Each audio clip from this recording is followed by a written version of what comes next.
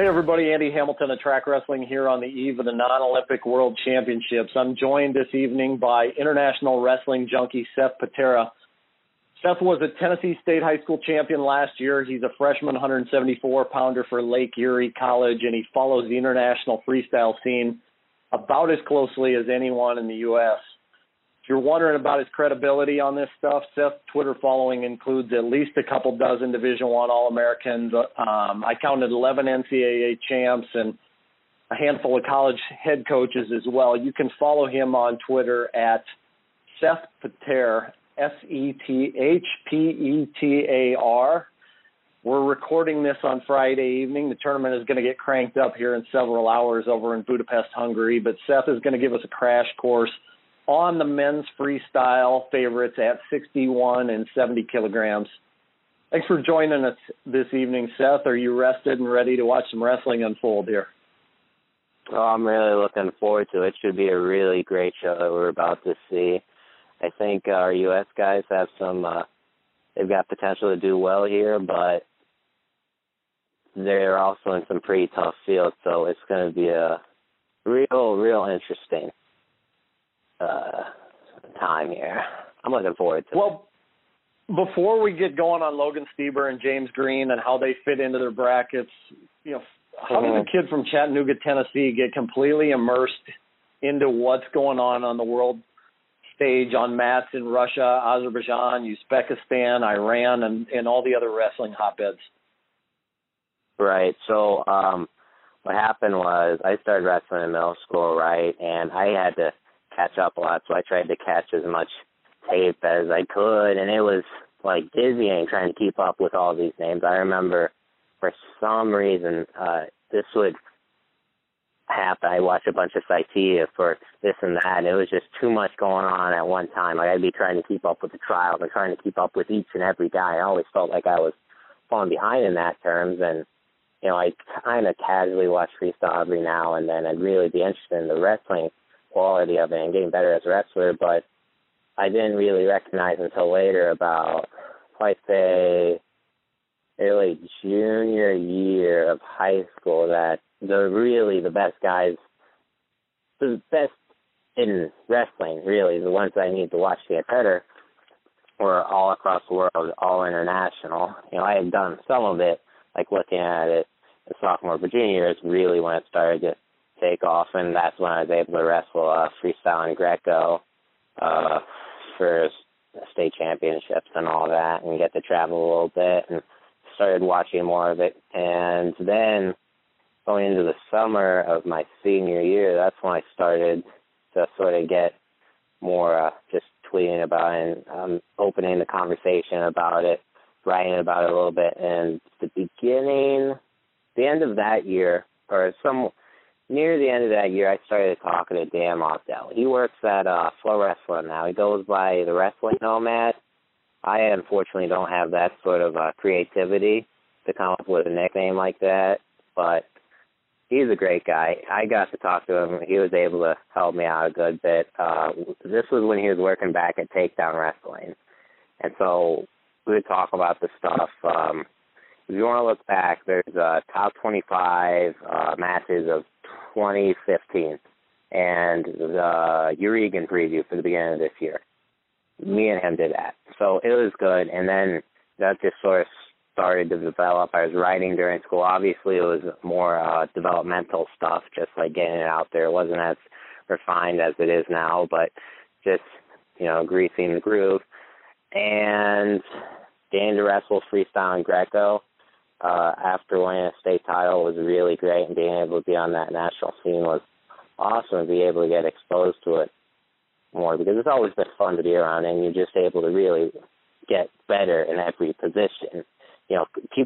Coaches may say, I don't want my guy doing freestyle, or I don't want my guy doing Greco. Well, that's pretty stupid. One, even if the kid's not a freaky athlete, the positions that they're going to get them in are going to get them wrestling-specific athleticism and strength. Like in scrambles, when you're always preaching to guys, make sure your hips are high. Make sure your hips are high. If you're trying to crotch lock somebody and your hips are super low, they're going to step over it. They're going to highlight over it. or you're not going to be able to take them through for 4. If you're trying to throw somebody and you're not stepping in, and you don't have them locked up, either way, you're going to get scored on in that situation. And I think it really helps out incentivizing, finish on your feet, finish right, where the American style of, okay, keep fundamental, finish hard, finish clean, and then you mix that in with that more, let's look for the big score, really helps out with guys. Like, I think that's just, freestyle and Greco can do really great things for people, and it just makes them love wrestling more, because I found you need a break from, like, traditional top and bottom. That's where a lot of guys just get burnt out. Like, it just gives you a new look on everything, and that's what I love. And it gives you a history and a perspective on the rest of the world through sports that, a lot of people don't get. In the U.S., we're able to look at a lot of aspects of people's lives through sports, like, say, we can look at,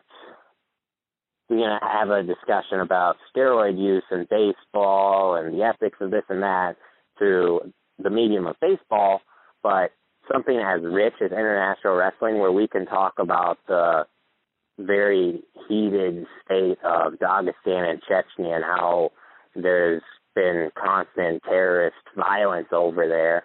We can talk about how that affects the wrestling. Well, I don't understand why we haven't been able to open that conversation. That's what I'm trying to do more, get people to understand that there's this huge gold mine of information out there, and just, making it more accessible to them and creating a better, more well-informed fan base, because if you know more about something, you'll care about it. If you care more about it, you're going to get more enjoyment out of it.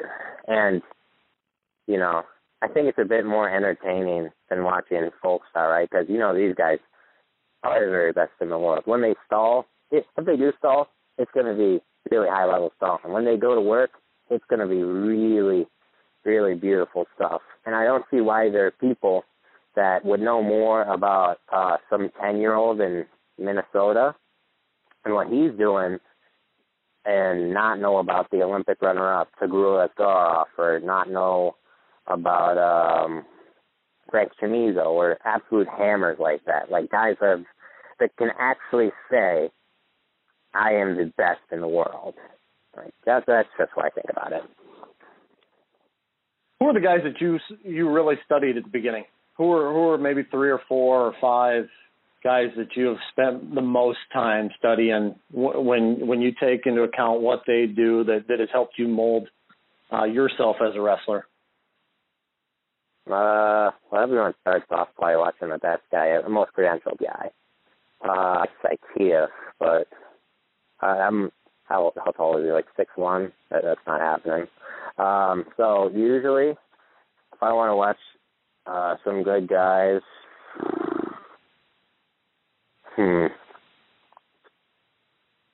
I like watching Makash Murtazalias. People don't recognize, back in the day, Makash was a monster. I want to say, look it up really quick, but Makash is pretty young. He had to retire early because of some knee injuries, but he's a 2005 and 2007 world champion, and Jameel Kelly upset him in the 2004 Athens Olympics. But I really like what Makash is able to do. His leg attacks are clean. His misdirection stuff is clean. It's just clean wrestling, where a lot of people sometimes get strung up on, the wrestlers are kind of too loose, or they're doing stuff that isn't high percentage. No, he is high percentage. I like the Giesloff. He's obviously, it's just a hammer. He's awesome to watch. For Americans, I love watching JB. And then, I like watching Syed Ahmad Mohammadi, the world runner-up in 2014 and bronze in 2015.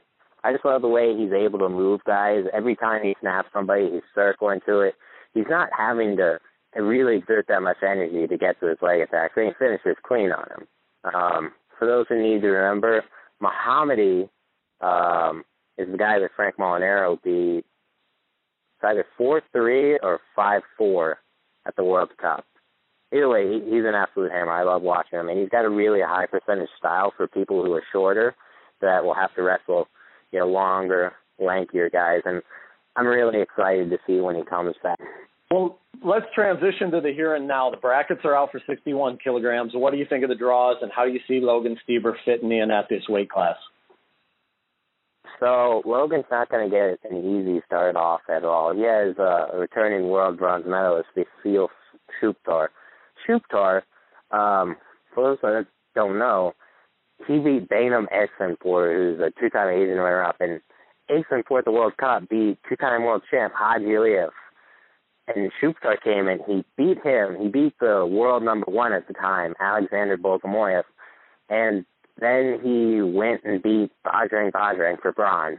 And Bajrang before that had beaten Wamtadze and Humphrey. So Logan's not going to get an easy match to start off. He starts off with a world bronze medalist. So he's got to be ready. Shuktar's got length. He's able to capitalize off of guys' attacks, and he does a real good job just tying him up, slowing him down, getting to his slide by. He'll throw in that near leg and go Merkel off of it, and just a pain in the butt wrestling.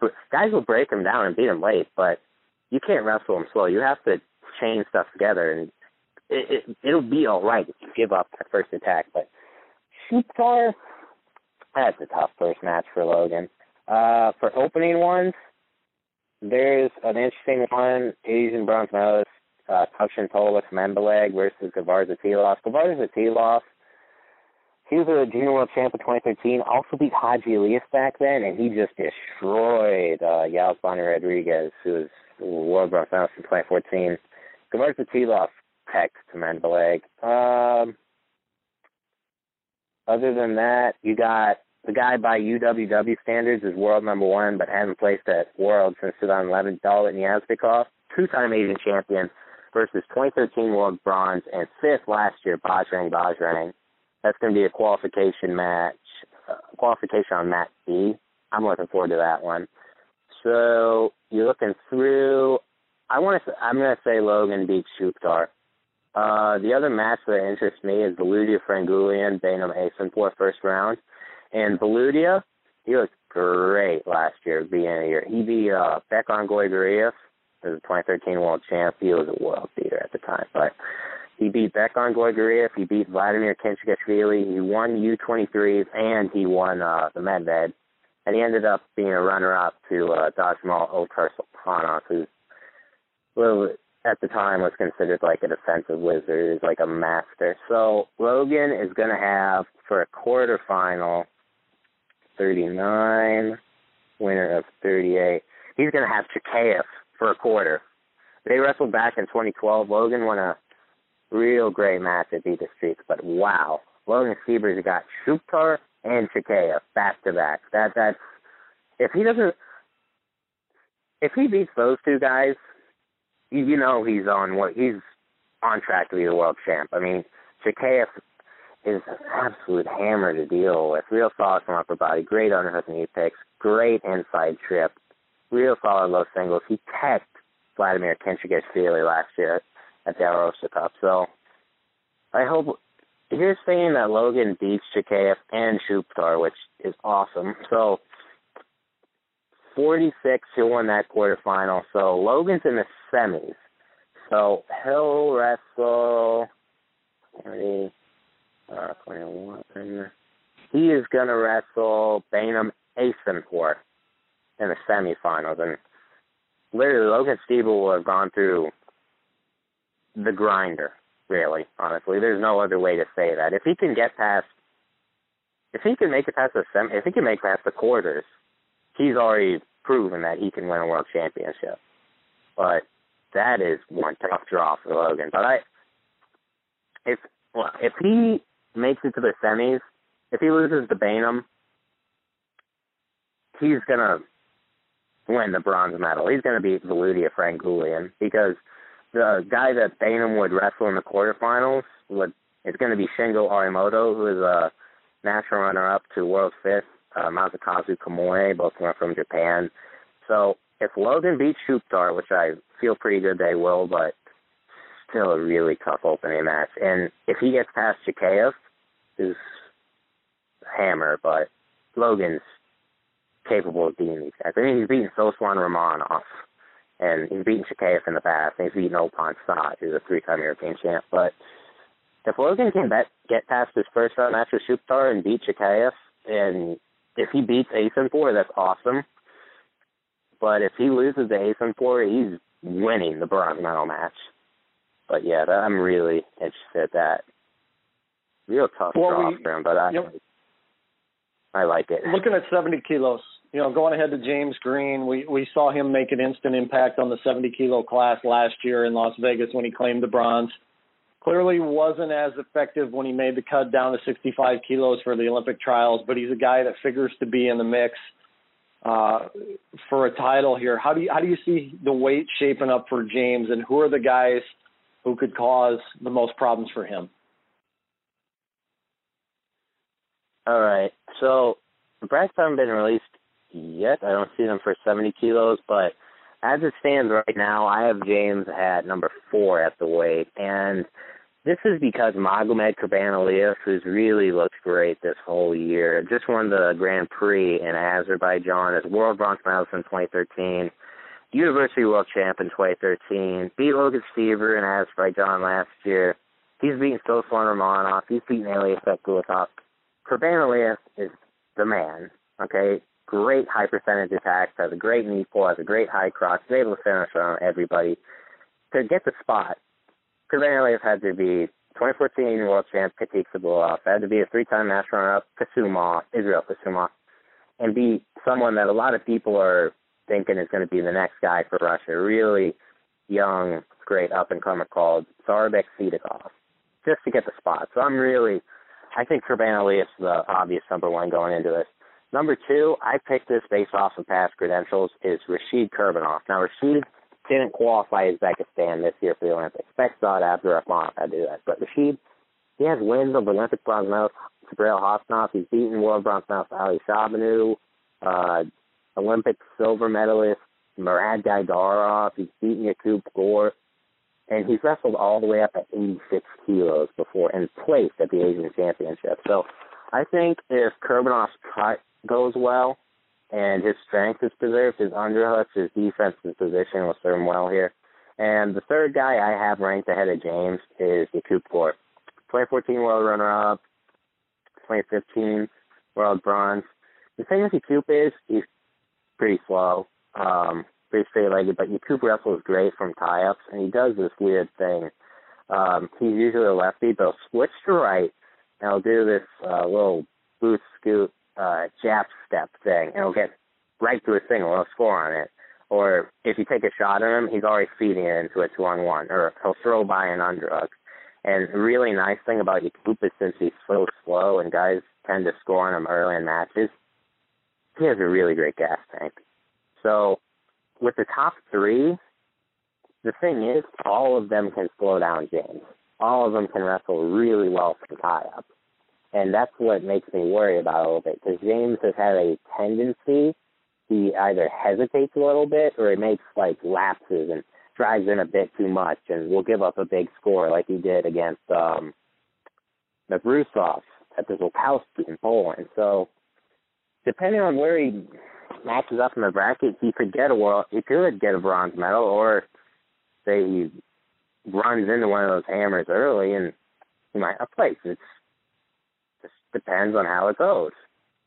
But if James wrestles well and he really pushes it to these guys and he really moves them, I could see him beating Kurbanaliyev. I mean, Kurbanaliyev, for all the good things about him, he'll absolutely go on autopilot once he knows he has a lead. Even a 2 or 4 point lead, he'll just circle, defend. And he's able to do that because he's really solid defensively.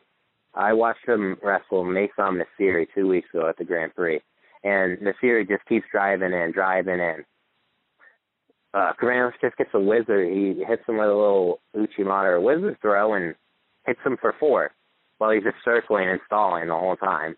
So if you can really pressure and break Kurbanaliyev, which is quite hard, and you really got to be on top of your leg attacks and your positioning, then absolutely I think he can do it. But Gore and Kurbanov, I see him struggling with a little bit. But depends. If James has a good bracket like if he has a good bracket like he had last year, absolutely.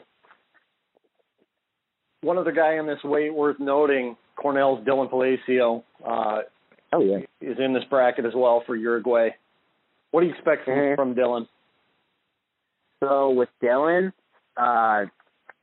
he went to an Olympic qualifying event, and he beat a pretty solid credentialed guy, Grigor Grigorian from Armenia. He was a runner-up at the European Championships back in 2014. But Dylan, I like him. He's a good guy, but the top 5 at this weight is way too deep. Like, even the medal contenders, like, I don't see Dylan being able to get past Azamat Nurikov. Maybe I could see him, like, beating Kirov, but with Nurikov and the rest of the top 5, I just don't see it, you know. Palacio's tough. He'll wrestle guys tough, but no, he's not. Probably not going to break through here. I mean, these guys are just too tough. Guy I didn't mention, he's from Azerbaijan, just beat an absolute hammer, 2-time Eurasian champ Ilyas Bekbulutov. But this guy from Azerbaijan, Gatino Magomed Gadziev, he's someone to watch out for. Absolutely. I think James can beat him, though, because Gatino's pretty slow. Well, hey, Seth, thank you for joining us this evening. Seth Patera, you can follow him on Twitter at Seth Petar, SethPetar. Seth, thank you again for joining us. Thanks for giving us your insights. Yeah, absolutely. No problem.